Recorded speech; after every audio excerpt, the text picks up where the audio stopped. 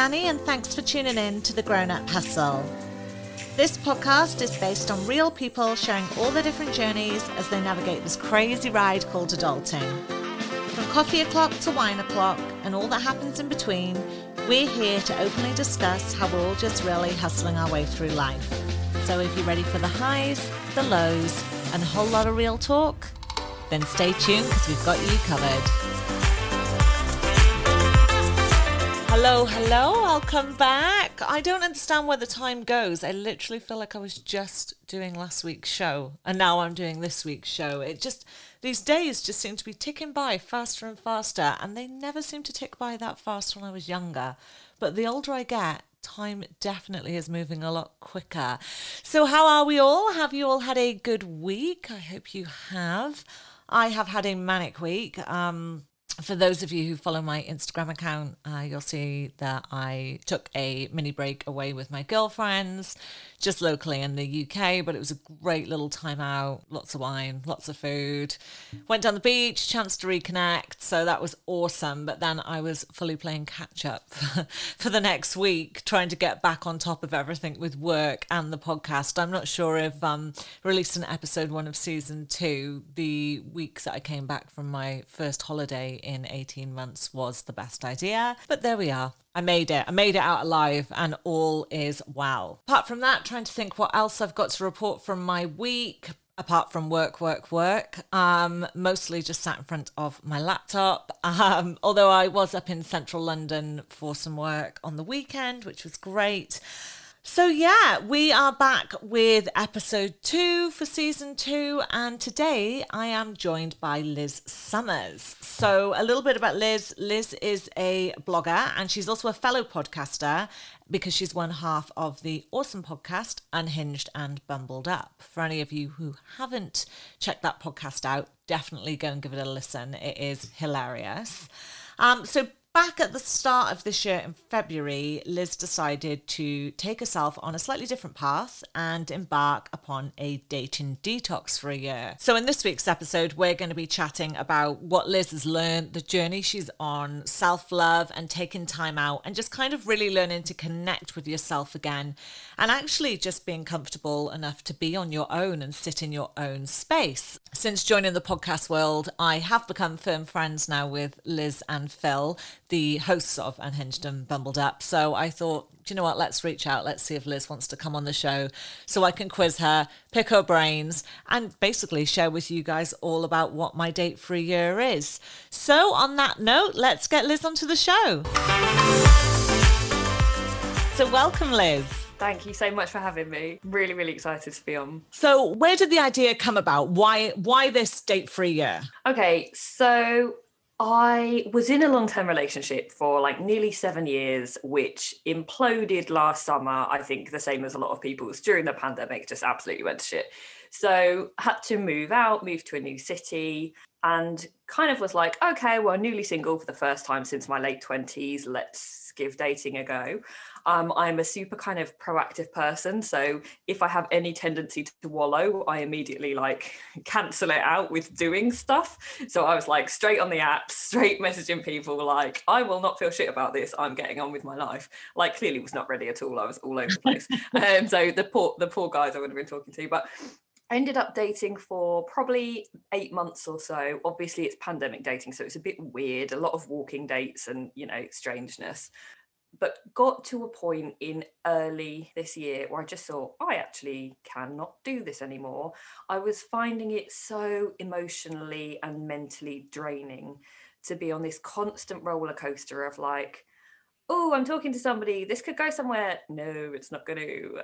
Like, oh, I'm excited about this date. Oh, it's been cancelled. Oh, I'm excited about this date. Oh, we really don't get on. Like this constant up and down and up and down. And I just was finding it knackering and really unhelpful really to my kind of my own well-being, my own wellness. And I thought, actually, I think I need to just opt out. And I read a book by Catherine Gray called The Unexpected Joy of Being Single. And I know it. Such a magnificent book. I absolutely loved it. And she mentioned having taken a break from dating. And I also was watching a TV show at the time called The Cabins. It's terrible. I wouldn't recommend it at all. But somebody who's on that TV show said that they had like just not dated for a year. And I just got, you know, when you just get this little spark of an idea and you're like, I think that might be a thing. I think it could be really helpful. And I was kind of terrified because it's quite an undertaking. And so then I was like, maybe I'll just do it for 3 months, or maybe I'll just do 6 months, or maybe I'll just not date for a while and see how I go. But I knew, because of how well I know myself, that unless it was a project and unless I created kind of rules for myself, that I would just end up slacking it off, right? You'd be like, oh, I'm not dating. Oh, wait, but I've met this guy, so I'm just going to go on this one date. So I knew it had to have kind of some rules. And I set up an Instagram account and a blog, really not actually expecting anyone to read it or to take interest, but more as a way of kind of journaling my own experience. Like, I love to write, and thought, actually, maybe there'll be some great self-development stuff that comes out and I can just use this as a kind of a journaling platform, plus a little bit of an accountability thing. And yeah, it kind of snowballed. Phil got in touch with me very, very early on to ask me onto the Unhinged and Bumbled Up podcast as a first guest. And I ended up being the co-host, and it's kind of gone from there. But yeah, the original idea was essentially just out of feeling completely bored of the dating world and thinking, actually, I don't even know if I want a relationship. I live by myself. I don't know if I want another relationship, either now or in the future. But I'd sort of got stuck in this habitual cycle of trying to date, trying to meet somebody. And it was almost like I realized that I was chasing something that I didn't actually know if I wanted. And I thought, actually, maybe I'll take some time out, figure out what I actually want.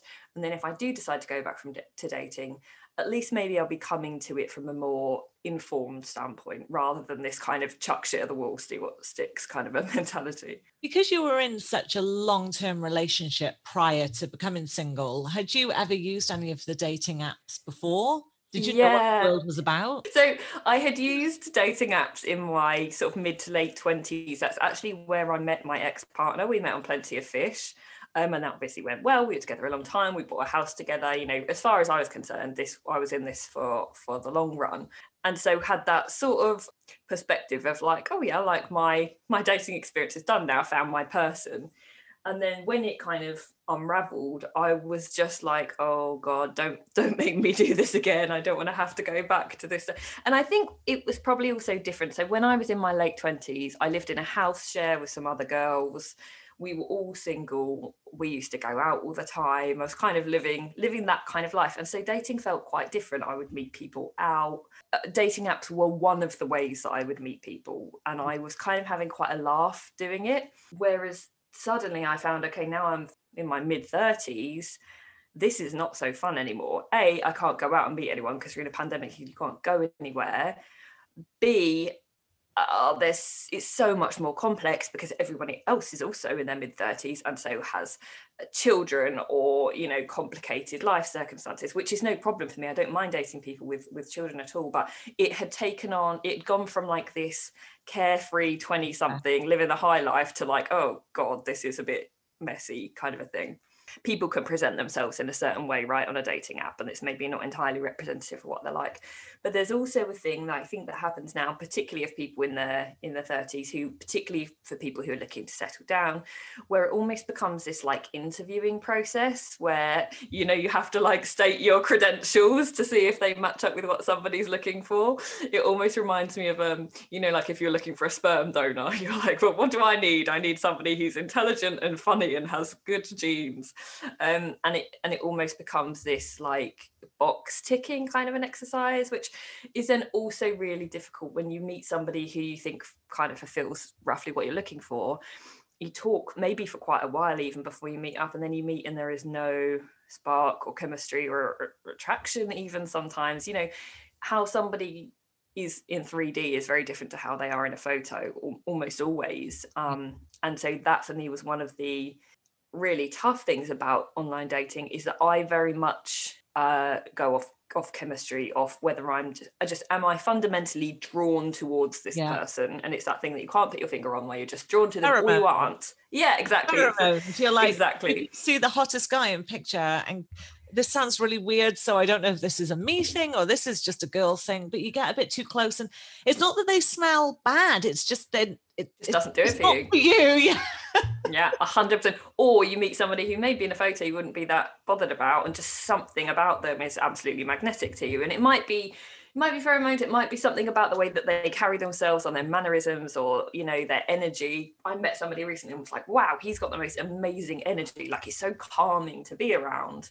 And I think you can't represent that on a dating profile. So it's just all guesswork. And maybe you swipe past a load of people who you would find really attractive in person because you can't tell that from their profile. Yeah, no, I get that. And also I'm friends with a girl who says that she looks terrible in pictures. I mean, I don't think she does look terrible in pictures, but she's definitely a lot more beautiful in real life, because as soon as you put a camera on her, I don't know, she just gets uncomfortable. And actually my mum does the same. And you just think, my God, like, stop pulling that face, but you can see the second you get there. So, you know, if you're trying to represent yourself through photos, and photos aren't really your thing, and also there's a lot of like editing and airbrushing, and there's a lot of like catfishing out there, so you don't really know what you're getting, do you? I suppose you don't. And somebody could have like a really peculiar voice, or, you know, an unbearable mannerism that you just don't know until you get there. And by then, you know, I think one of the pitfalls of online dating is that you end up talking for ages, like all day, every day, really intensely, because you're excited.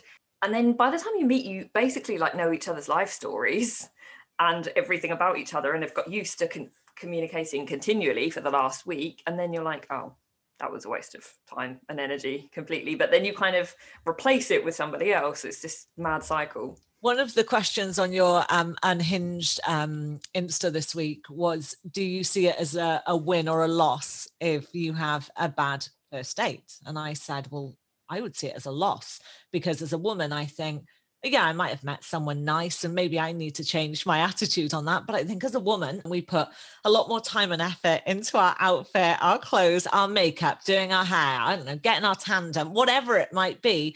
So yeah, I would be pissed if I turned up to go on the date and then it was a flop, because I just think, fuck, I put so much effort into this for nothing. I could have just sat at home cuddling my dogs. Yeah, and not had to put, you know, makeup's expensive. I don't want to like waste a face of makeup on somebody, but also, yeah, I completely agree. And I used to have that, you know, you would also, you know, you do all the personal grooming stuff just in case it goes really well. And like, oh, I don't want to have gone through that rigmarole for nothing. But I do think that is partly a woman thing. And I did end up, when I was dating, trying to readjust what I did with that. Okay. So not putting so much effort in, not making it such a big rigmarole. You know, if somebody said, do you want to go for a drink after work? I'd go for a drink after work. I'd probably spray some deodorant on and brush my teeth, but that's about the extent of it. Yeah. I'm not going to go home and shower and wash my hair and like, because I think then you build it up too much in your mind, and it's, you know, you've probably got yourself into a position where the stakes are really high, rather than just like, oh, well, I'll just nip for a drink, and if it's not a goer, I'll go home. That would be for me, definitely a hard mindset to change. I would really struggle with that, because from my dating history, like prior to settling down and getting married, it was always generally you meet someone organically, and yeah, so it is a big hype. And I'm not sure, I think that's probably quite a big adjustment for a lot of women, particularly women coming out of long-term relationships, is trying to get in that mindset of, I'm not investing so much into this one meetup in case it's a flop. And also there's something for me about just being about authenticity and being realistic, because yes, you want to feel confident when you go on a date, right? But if it goes well and you end up in a relationship, they're going to see you when you've just got home from work. They're going to see you when you're just about to go to the gym. They're going to see you when you wake up first thing in the morning. And so if they don't fancy you when you haven't spent 2 hours getting ready, there's going to be a problem somewhere along the line, right? So although, you know, I'm not saying nip out for a date in your joggers, I think the idea that we have to be like perfectly groomed and coiffured to be, you know, capable of going on a date and feeling confident is kind of a bit upside down. No, and I do agree. It's quite an old-fashioned mindset, really, when you look at it. But no, I do agree with you there. But I just think for a lot of women, particularly women who have been in long relationships and then rejoin the dating scene, and probably men as well, actually, it's quite hard to take that that Yeah. shift. Yeah, and it requires you to be fairly secure with yourself, to be fair. And also, let's go back to the whole thing on, I'm going to say ghosting. I'm not sure if that's the term that you were going for there. But when you mentioned about, messaging back and forth, and then it it bottoms out, it's like, how do you deal with those knockbacks as well? They really suck, and they take a really big sort of toll on your ego, because you think, well, why don't you want to talk to me anymore? Yeah, exactly.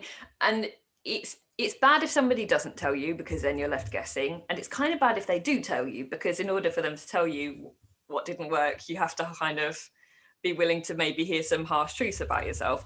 I'd much rather know. And Would you? I would rather know, even if someone was like, I can't stand your voice, I can't stand your laugh, I can't stand whatever it is. No dramas, at least I know, because otherwise I would just sit there. I would feel too mean to just ghost someone. Maybe I'm too kind, too soft. I don't know. Yeah. But I might not say why I didn't want to bother with them anymore. Yeah, I think there's kind of a code language in the dating world as well, where it's possible to let somebody down gently without necessarily going into all the ins and outs. And people will say, for example, I didn't think there was a spark, like I had a really nice time with you, but I don't really feel like it's a dating thing, maybe more of a friend thing, or that kind of thing, which is kind of a softer way to let somebody down. I think one of the things with ghosting is that when you, and I'll just generalize on binary gender for the sake of simplification, when you're a woman and you say to a guy that you don't want to see them again, or you don't want to go on a date, or you're not interested in the conversation, there is a very high likelihood that you come up against hostility. Yeah. And that might be subtle, passive aggressive type of hostility, or sometimes it's very overt hostility. Like, I've had people be very unpleasant to me, and that doesn't exactly make you want to have a conversation about it, does it? So I think ghosting that makes me want to block them then. Exactly, and hide. So ghosting is, we can say, be the bigger person, have a conversation about it. You owe people that. But at the same time, that also requires the other person to behave in a respectful way when they are knocked back, which doesn't always happen, which I think is part of what makes the situation worse. And ghosting has also been massively overextended as a term, right? So ghosting technically means when you literally vanish off the face of the earth, like stop replying, vanish. I have been accused of ghosting when I've had a few messages back and forth with somebody and then just decided it wasn't really a goer. And they're like, oh, thanks for fucking ghosting me. And I'm like, it's not ghosting. I'm just choosing not to continue the conversation. You're like, I probably shared a total of 100 words with you via text. Like, yeah, it's not a big deal. No, and I don't owe you anything. I don't have to continue this conversation if I don't want to. And this is not you being mistreated. This is me just not wanting to carry on the conversation. That's okay. So a date for a year, does that mean no sex for a year as well? No sex, no kissing, no nothing, no no dates, no going out with anybody. So the premise behind the date for a year, is no sex, no kissing, no anything. And also, for the most part, no kind of text flirting, all that kind of pre-date stuff. So totally came off all the apps and kind of how can I put it, sort of shut down anything which was a kind of ongoing anything. And I would say, so being 100% dedicated on the no sex, no kissing, no nothing thing, I've probably had, if you were a die-hard my date for a year purist, you'd maybe go through my phone history and go, oh, well, that got a little bit flirty. And I'd be like, well, yeah, fucking all right. Date for a year, police. Okay. But yeah, for the most part, really just trying to avoid anything which is about trying to create a romantic relationship or a sexual relationship with anybody, and really trying to get out of the habit of needing to constantly chat to other people. Like, I think that's when you're dating, it's such a habitual thing to have somebody you text when you wake up in the morning, somebody you say goodnight to at night. And partly that's like a coping strategy, I think, when you live by yourself and you want connection, but trying to really invest that time and energy into, like, I text my best mate now before I go to bed and first thing in the morning, and trying to get out of the habit of needing a guy to be that function for me and be that kind of pseudo relationship when we aren't in a relationship. I had an interview with another girl who runs a podcast called the Love Theory podcast. She's a love and manifestation coach. Her name is Lena Reagan, and she discusses intentional celibacy, and she recommends people to partake in a 6-month intentional celibacy sort of journey, and says that, you know, you will learn so much about yourself when you're not putting your sole focus into sex, sexual chemistry, sexual attraction, distraction. Mostly, for the most part, a lot of it is distraction. So what are you hoping to learn and gain from this year? I think the main thing that I want to gain is to be completely okay being by myself and being single. And rather than viewing my singleness as a temporary problematic state that needs to be fixed, actually being totally okay with being a solo unit and being self-sufficient with that. And that's not to say that I would never pursue another romantic relationship in the future, but I want to make sure that if I do get into another relationship, that it's because I want it, not because I need it, and that I could come to that relationship with the most kind of full and whole version of myself that I can create. And I feel like, you know, doing that work on yourself, all of that, you know, I've had a lot of therapy, but all that kind of self-development stuff is so important. And it's really hard to do when you're constantly bombarded by other people's voice and influence. You know, if your inbox is full of guys or girls who all have an opinion about everything and you're constantly in dialogue with everybody else, I think, as you say, it's that distraction from being alone with yourself. And I feel like I'm 4.5 months into this date for a year, and it's been hard. Like, being alone with yourself is hard, particularly in a pandemic where I'm maybe more literally alone than I would normally be. And it's uncomfortable. The urge to pick up your phone and create distractions is relentless. As part of one of the reasons I'm kind of glad to have the Date for a Year Instagram and the Unhinged and Bumbled Up podcast, is because in a way that creates a bit of distraction and a bit of dialogue. You know, Phil messages me a bit, we have a kind of, that has given me something to focus on, to put some energy into, and actually has given me a mechanism to work through a lot of my thoughts about dating and relationships, because obviously we talk about topics to do with dating relationships on the podcast. But I think what I want to happen when I come out of the Date for a Year is that I can then make more informed decisions about the types of relationships that I get into, and not just have this kind of scattergun approach where I'm continually investing time and energy into other people, not into myself. And I've got so much more time now that I'm not dating. Like, one of the things I have learned is how incredibly time consuming texting people and dating is,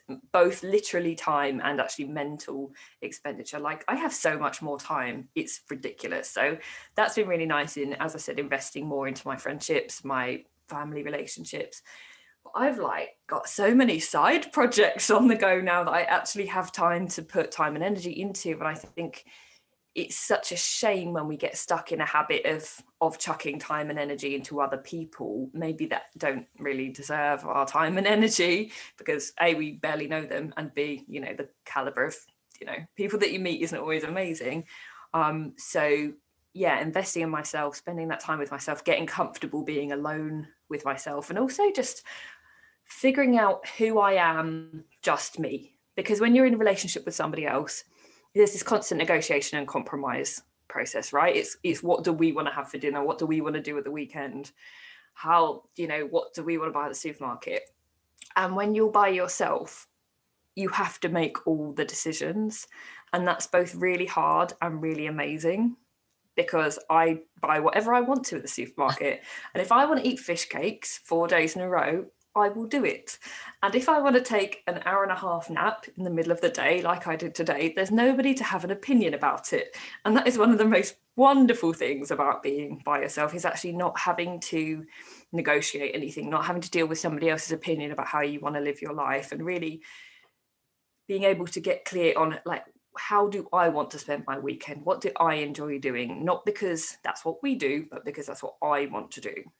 But coming out of that long-term relationship, surely I would imagine for myself, when I've come out of long-term relationships and you're used to being the we and you suddenly have to swap to the I, it's like you're in this like abyss, and you've got a whole like plethora of options, and you don't really know which option you want to take. So if you are filling your time with other people and other distractions, you still never really know what option you want to take. You just find someone else to fill that gap, and all of a sudden maybe they might become the we that you spend the relationship with, or the we that says you can't have fish cakes 4 nights in a row for tea. And it's very brave what you're doing. That's something that I would say. It's very brave. I think that a lot of women and men would want to be able to take that leap of faith and sort of give that a try, but that they're genuinely scared because people are scared of doing the self-work. You put a post up saying, this is what I look like on Instagram, and then another one of you obviously looking upset saying, and actually this is what I'm dealing with, so it's that Instagram versus reality. And the biggest thing is when people do that self-work and they get comfortable with themselves, and every time they hit that barrier, instead of finding a distraction, they work through it, you are inevitably going to grow and become a better person and a more secure person. 100%. And it's not easy, and it's not comfortable, and it's not very attractive. As you say, it's messy. But if you constantly opt out of the messy bit to find a distraction, you never get through to the other side of that messy bit. Do you feel that when you were in a relationship then that sort of how do I phrase this? Do you feel that when you were in a relationship, you lost yourself slightly and you had to re-find yourself again then coming out of the relationship? 100%. I think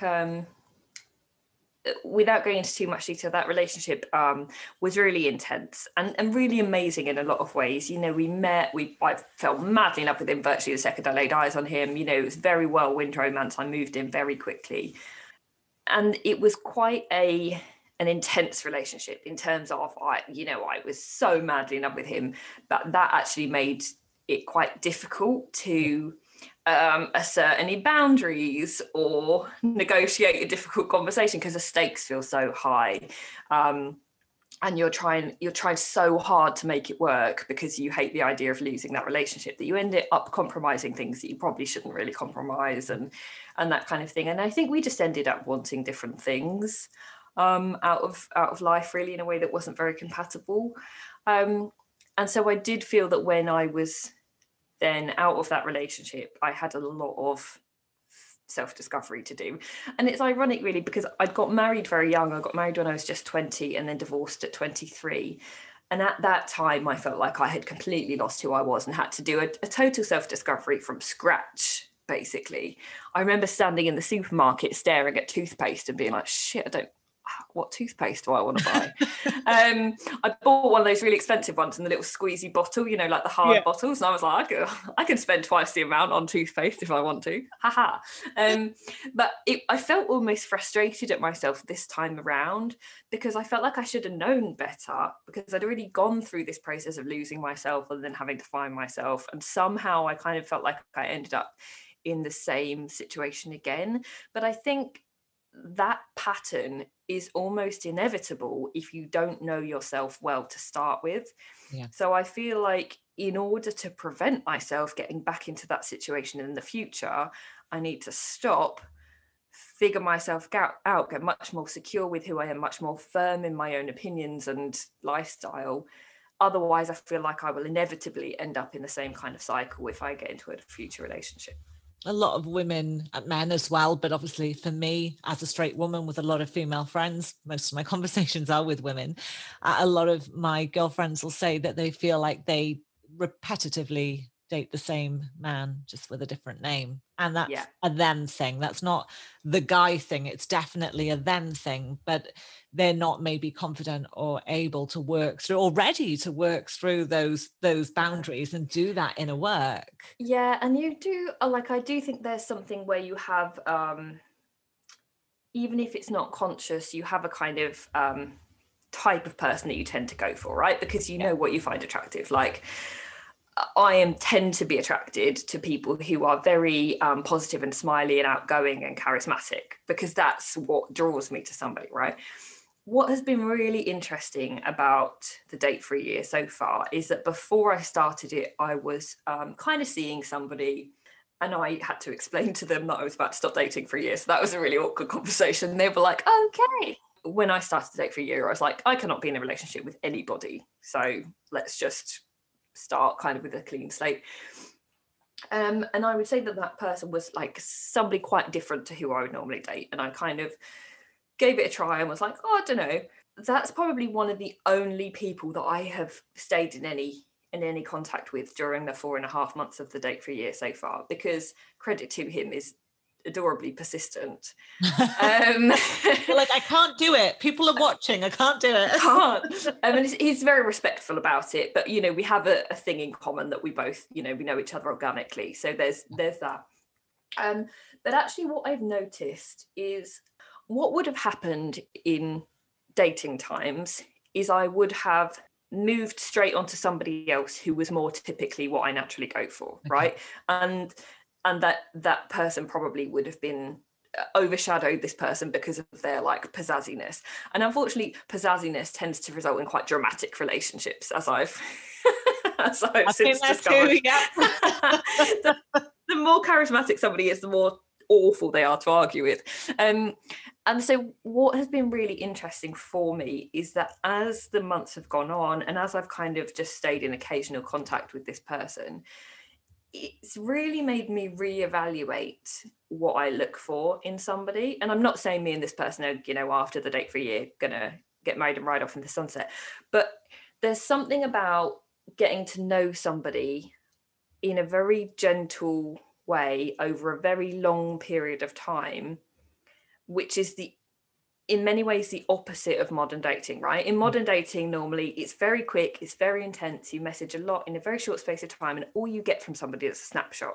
Whereas it's been really interesting to me to get to know somebody very gradually over a very prolonged period of time and go, oh, okay, so something actually I really like that I hadn't realised I really like is consistency, because this person is the same all of the time, and they're very, very, very consistent with their contact, with their how they are.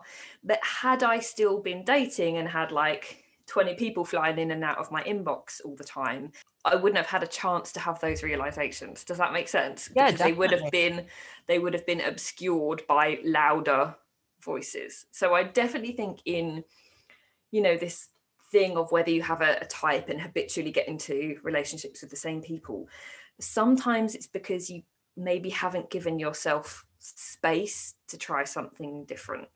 There's other options out there that could actually fit you better if you just allow yourself to try them on. Does that make sense?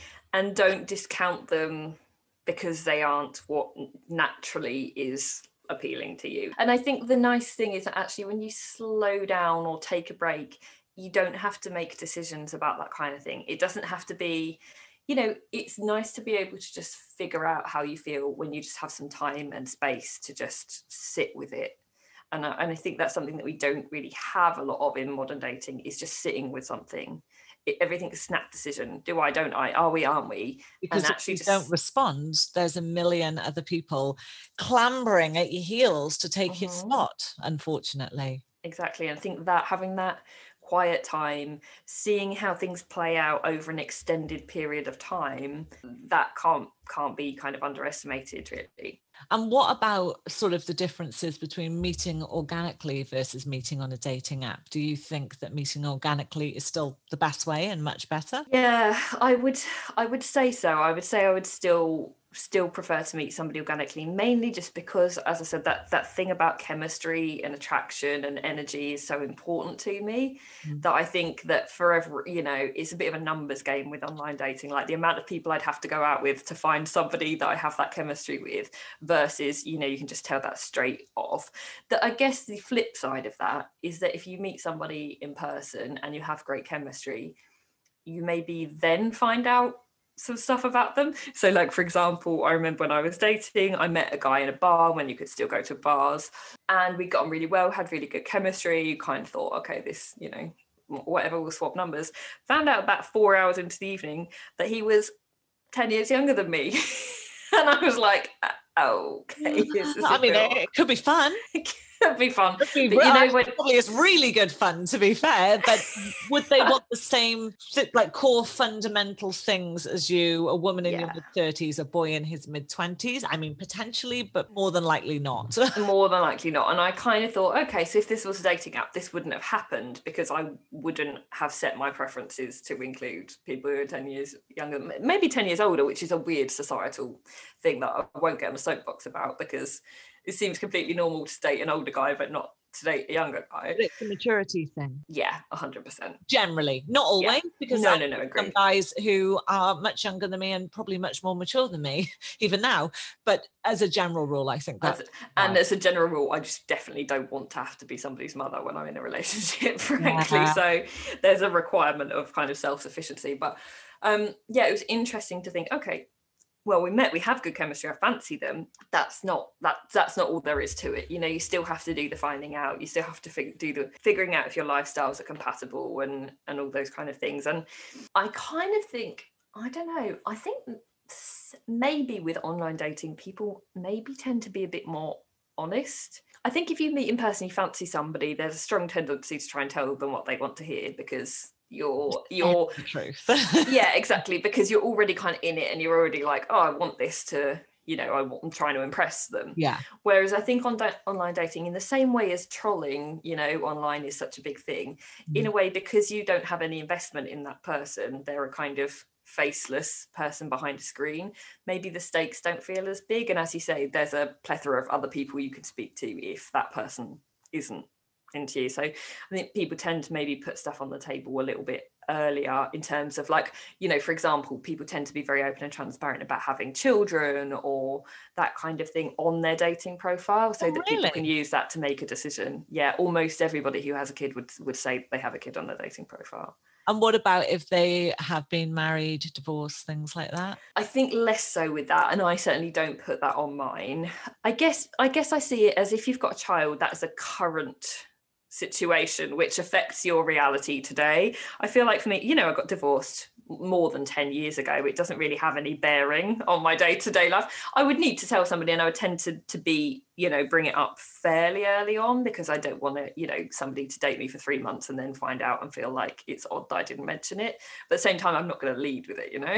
It's not even like a relevant thing, because since then you've had a long-term relationship, and the only reason it would affect you, I think, is potentially if you wanted to get married in, like, maybe a Catholic church or something, exactly. You know, one of those churches where you can't have been divorced type thing. But apart from that, there's no bearing on anything. I'm not being funny. In this day and age, everyone's bloody divorced. Really, that's how it is. That is how it is, realistically, because a lot of us entered into marriage very quickly. And okay, sometimes it worked, but a lot of the time it didn't work. So does it really? It doesn't define you. It doesn't hold any relevance to your, you know, your life or your past, if you've been divorced, you know, if you've been married and you're divorced. No, and I think if anything, the fact that somebody is divorced shows that they didn't want to continue in a relationship that wasn't working, which actually is a reason for me to respect people. So yeah, I don't think there's a great deal of judgment about marriage and divorce, but maybe if you're in your 20s and dating. I think actually it was more of a problem for me when I was dating in my 20s, because it was more unusual that I was divorced. But as it is now, as you say, most people are divorced, doesn't have the same stigma. But it's been interesting talking to Phil about dating with a child and how that is more complicated or more nuanced, because I don't have a child, I don't want children, but I also don't mind dating other people who do have children. So it's I think it is a bit of a minefield, particularly for people who've got young kids. I would also be really concerned if I met someone at our age and maybe they hadn't been married and divorced, or they didn't have a child. I think, well, if you're like, I don't know, let's just say, I know I'm going closer towards late 30s, you're mid, but you know, sort of around this age, I'd be thinking, well, maybe why, or at least why haven't you bought a house with someone or had like a substantially long-term significant relationship? Or that would then ring alarm bells. So you're damned if you do and you're damned if you don't, really. That's my gut feeling. But I definitely think it's harder to navigate with children. But interesting that you don't want children of your own, but yet you would happily take on someone else's child. That's unusual, really. Yeah, it is, I guess. I think I have just never had a strong maternal urge. And when I was younger, I thought that it would just kick in at a certain point biologically, and it never has. So I definitely don't want children of my own. The idea of being pregnant just fills me with horror. But I've got 7 nieces and nephews, and they're adorable. I love them. We've very close relationships with all of my sisters and my nieces and nephews, and I've seen them grow up from being very tiny. And so, I mean, children don't scare me. I'm okay. I'm good with children. I'm okay with children. I don't want to mother them, but I'm okay with being like cool aunt. And I feel like that's shame. But then how do you not mother them if you take someone else's child on in the long term, really? Yeah, well, like, sorry, this is me just here like no, it's a really interesting concept. And I think it's about that most likely, unless there's been a bereavement, the child already has a mother. And so I don't see necessarily that if I entered into a relationship with somebody that has a child, that I would need to become that child's mother. Yeah, I would hopefully bond with them and create a good connection with them and do nice stuff with them. But also for parents who are split, who co-parent separately, you also only have the child 50% or sometimes less of the time. So if they have the child permanently on a full custody basis, then it would. I think that would be different. But I think for somebody who co-parents a child with an ex-partner, I haven't got. I don't know. This again goes back to me also being quite selfish. I'm quite happy to be a part-time girlfriend. I don't need to be with somebody every second of the day. So certainly in the early phases of a relationship, if we don't see each other every weekend, because sometimes you have your kid, that is more than excellent for me, because there's going to be times where I want to do my own thing and I want to hang out by myself, or I want to see my friends, or I want to go to the gym, and I don't feel the need to be in somebody's pocket when we're in a relationship. And so actually, if you have other commitments that I'm sometimes not involved in, that's okay. And if over time you do want me to be involved in those commitments, that's also fine. But I don't see that I would need to become the mother figure. So when you decided to go about the date-free year, and I saw a post that you did on intention setting, what were your intentions when you were setting those intentions, and what do you think you've learned so far in the past 4.5 months with this and the intentions you've set? Yeah, this is a really good prompt to go back and look back at my intention setting post. But I don't know what I wrote. I should have revised. No, I think from memory, the key things were about breaking the habit of being on my phone all the time, which I have been partially successful in, but also not, because obviously now I have the podcast and the Instagram and so on. So I've just kind of replaced one thing for another thing, maybe. About breaking that cycle of constantly being on the roller coaster and really being in a situation where I let other people disturb my peace, and actually moving more towards a situation where I determine my own happiness and my own well-being and my own state of being, and feel less rocked and influenced by other people. A big thing about just being okay, being alone and listening to my inner voice more, and relying less on the input and opinions and company of others, and being more okay with being in my own company and being more comfortable with myself. And I guess just contemplating more what I actually want from a relationship, what I need, what works for me, what doesn't work for me, and then coming to relationship building in the future from a more informed and less reactive kind of perspective. I guess I'm kind of have made some progress with those things, but what I would say, and I think this is really interesting, because as I said, when I started the date-free year, I was thinking, oh, maybe I could just do 3 months or 6 months. Probably wanted to go with a different name there then. My date-free 3 months doesn't have quite the same ring, does it? We're date-free 90 days. Sorry, well, when you said about the 6 months of celibacy, I was like, that would be great. I'd only have 6 weeks left to go. Here I am with Phil keeps reminding me how many days are left, and I'm like, please stop, you're making this so much worse. It's like 260 something days. You know what, like, you've got a lot of pull now on like the socials and with the podcast. You could quite easily get some really great promo deals on the sex toys, as long as you're prepared to promote them on your pages and your show. So I wouldn't worry too much. There's a way around everything in life. 100%. But I think it's taken me these 4 and a bit months to just adjust and to just break the habit. I would say this first 4 months has really been about habit breaking, of learning to watch TV without picking up my phone every second, learning to get up in the morning without needing to text somebody. I had this really strange realization recently. I went to visit a friend who lives in up north in like Bolton, and I was driving there, and obviously she knew that I was on my way to see her, and I stopped at a service station, and I had this realization of how weird it was that nobody knew where I was or what I was doing. Obviously, she knew that I was on the way, but do you know what I mean? Normally, when you're dating or when you're in a relationship, you text somebody and be like, "Oh, I just stopped at these services, gonna buy a Starbucks, da da da." And I had a nap in the car. I'm making it sound like I nap all the time, which is not entirely untrue. But anyway, I remember thinking how odd it is to not constantly narrate your life to another human being. And I do think that's what happens with dating, but you're just changing which human being it is that you're narrating your life to. And I remember thinking, oh, this is cool. I'm just doing my own thing, and it's just me doing it. And I'm not, do you know what I mean? I'm not having to check in with somebody. There's nobody who's going to say, text me when you get there safely. Like, it's just not a thing. I'm just by myself. And it's, but what about your best friend? Because so for me and my best friend, that's kind of, we're more like sisters, I would say. We don't live in the same city, but we've lived all over the world together, and, you know, gone through a lot of journeys together. And obviously relationship, not relationship, it's kind of irrelevant. And it's not that she has to text me every time she gets home or vice versa. But if you would like to check in with someone, you know, for whatever reason, for your own peace of mind and safety, then you could just say to your best friend, can I let you know when I get there? And I'm sure she'd hold you accountable to that. You don't need a man to fill that.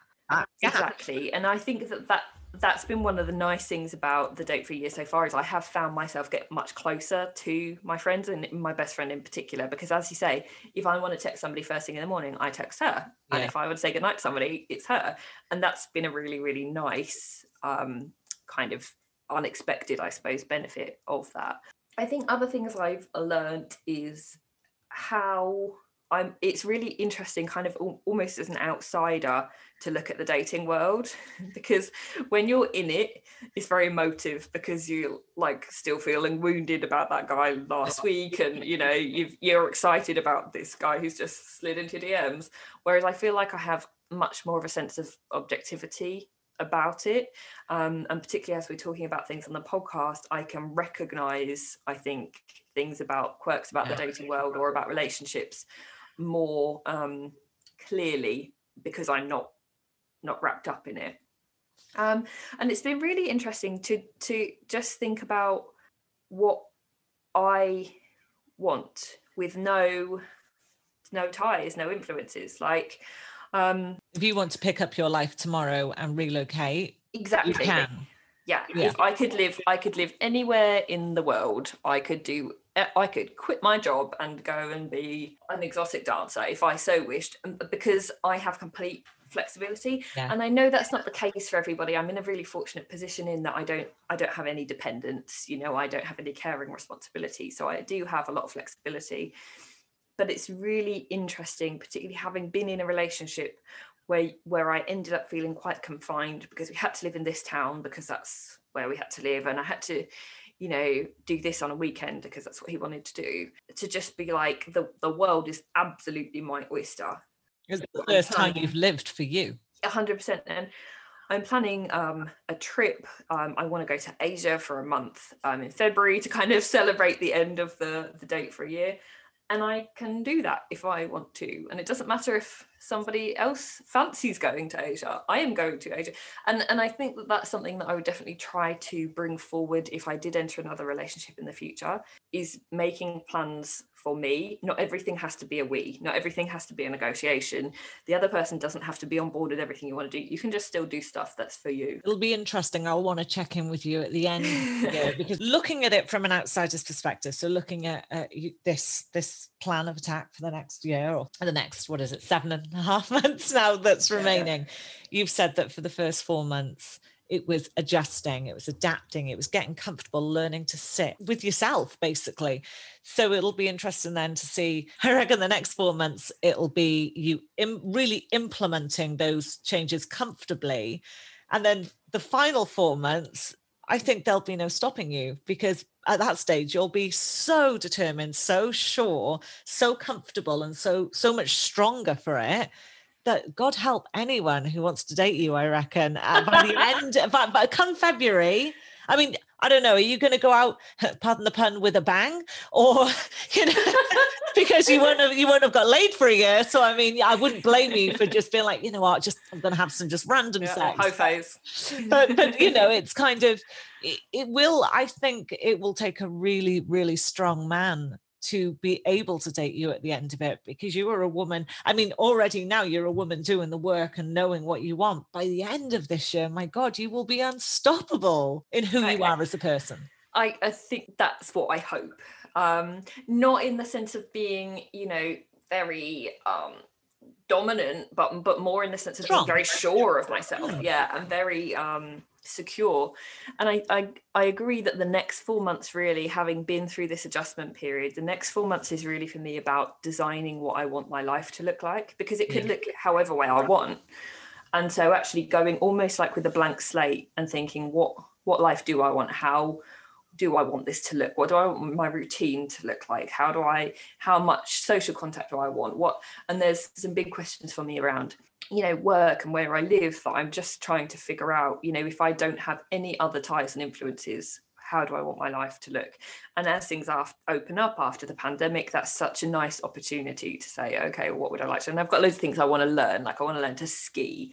And having the time, the flexibility and the freedom to do that is really important to me. But my hope is that as and when I decide to date again, and I don't know if that will even be in February, it's perfectly possible that I'll get to February and be like, nah, actually, I'm still not ready to date, not feeling it, don't fancy it. It's not like on the 14th of February, I have to have a date, I'll take it. On the 14th of February, you need to get on that plane and go to bloody Asia. That's what you need to do. Exactly. See ya with my backpack. I'm going to go and have a great month. Yeah. Bye, guys.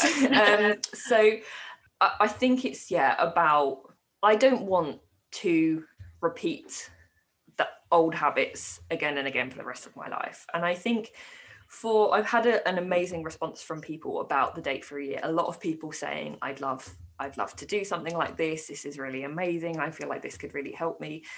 I guess it's a case of investing the time now to potentially revolutionize your relationships for the rest of your life, because doing the work now potentially influences all of the relationships that you have from this point forward. So you can either keep getting pulled into the same cycle and the same crap and the same drama, or go, this isn't working, I'm going to try something different.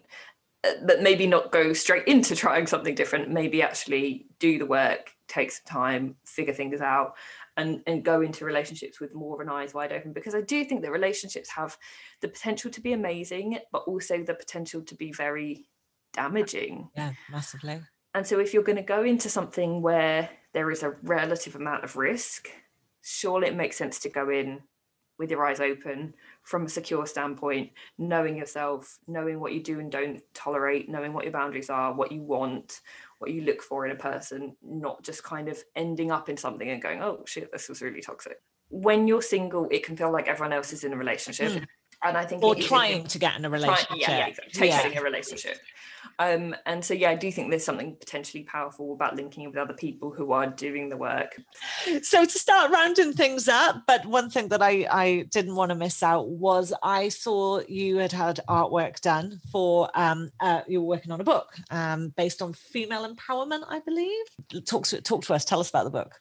Yeah, so the book for me is something along the lines of my Date for a Year, everything I learned about dating from not dating.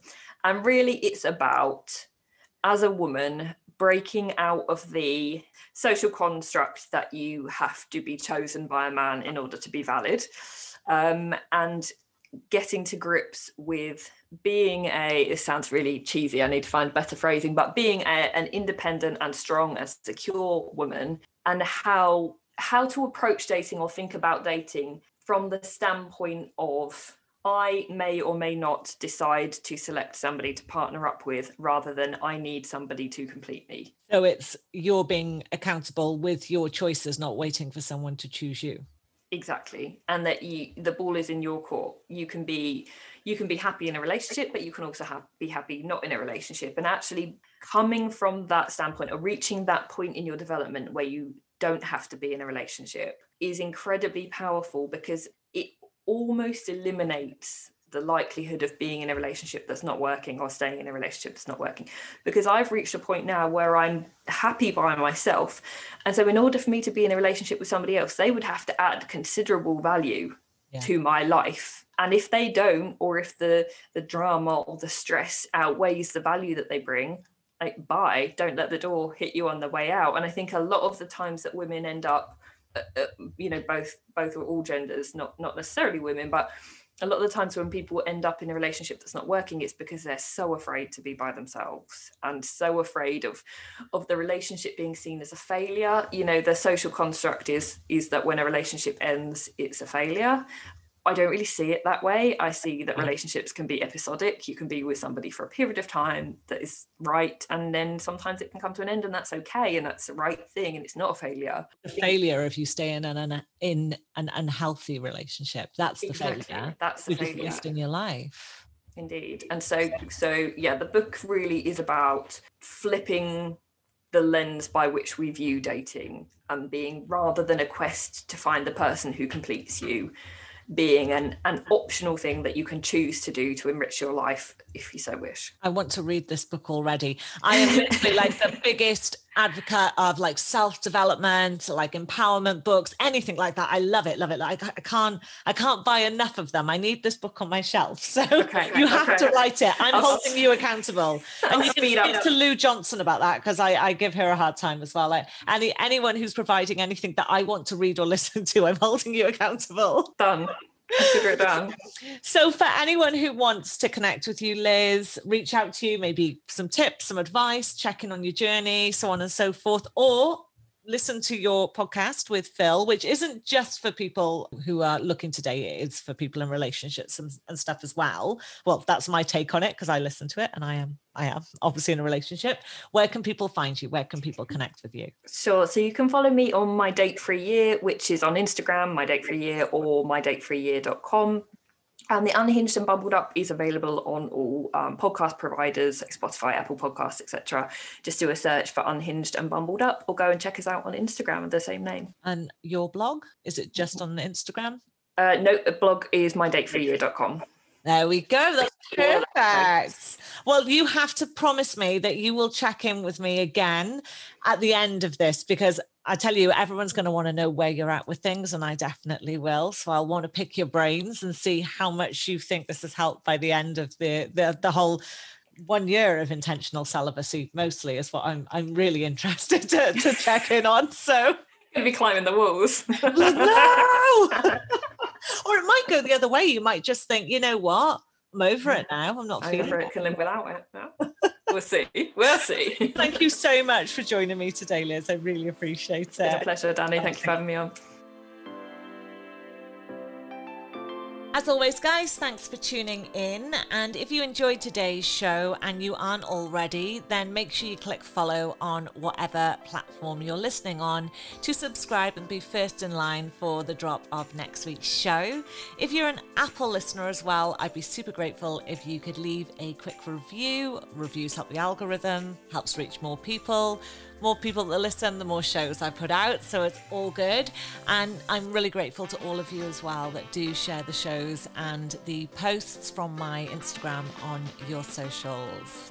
If you want to connect with Liz, then Liz will be tagged on my Instagram grid, Grown Up Hustle Podcast, and she will be under My Date Free Year. And if you do want to check out the Unhinged and Bumbled Up podcast, then it is available on all major podcast platforms. I've got heaps of great shows lined up for you guys for season 2, so make sure you tune in next week, and I hope you all have an absolutely awesome week.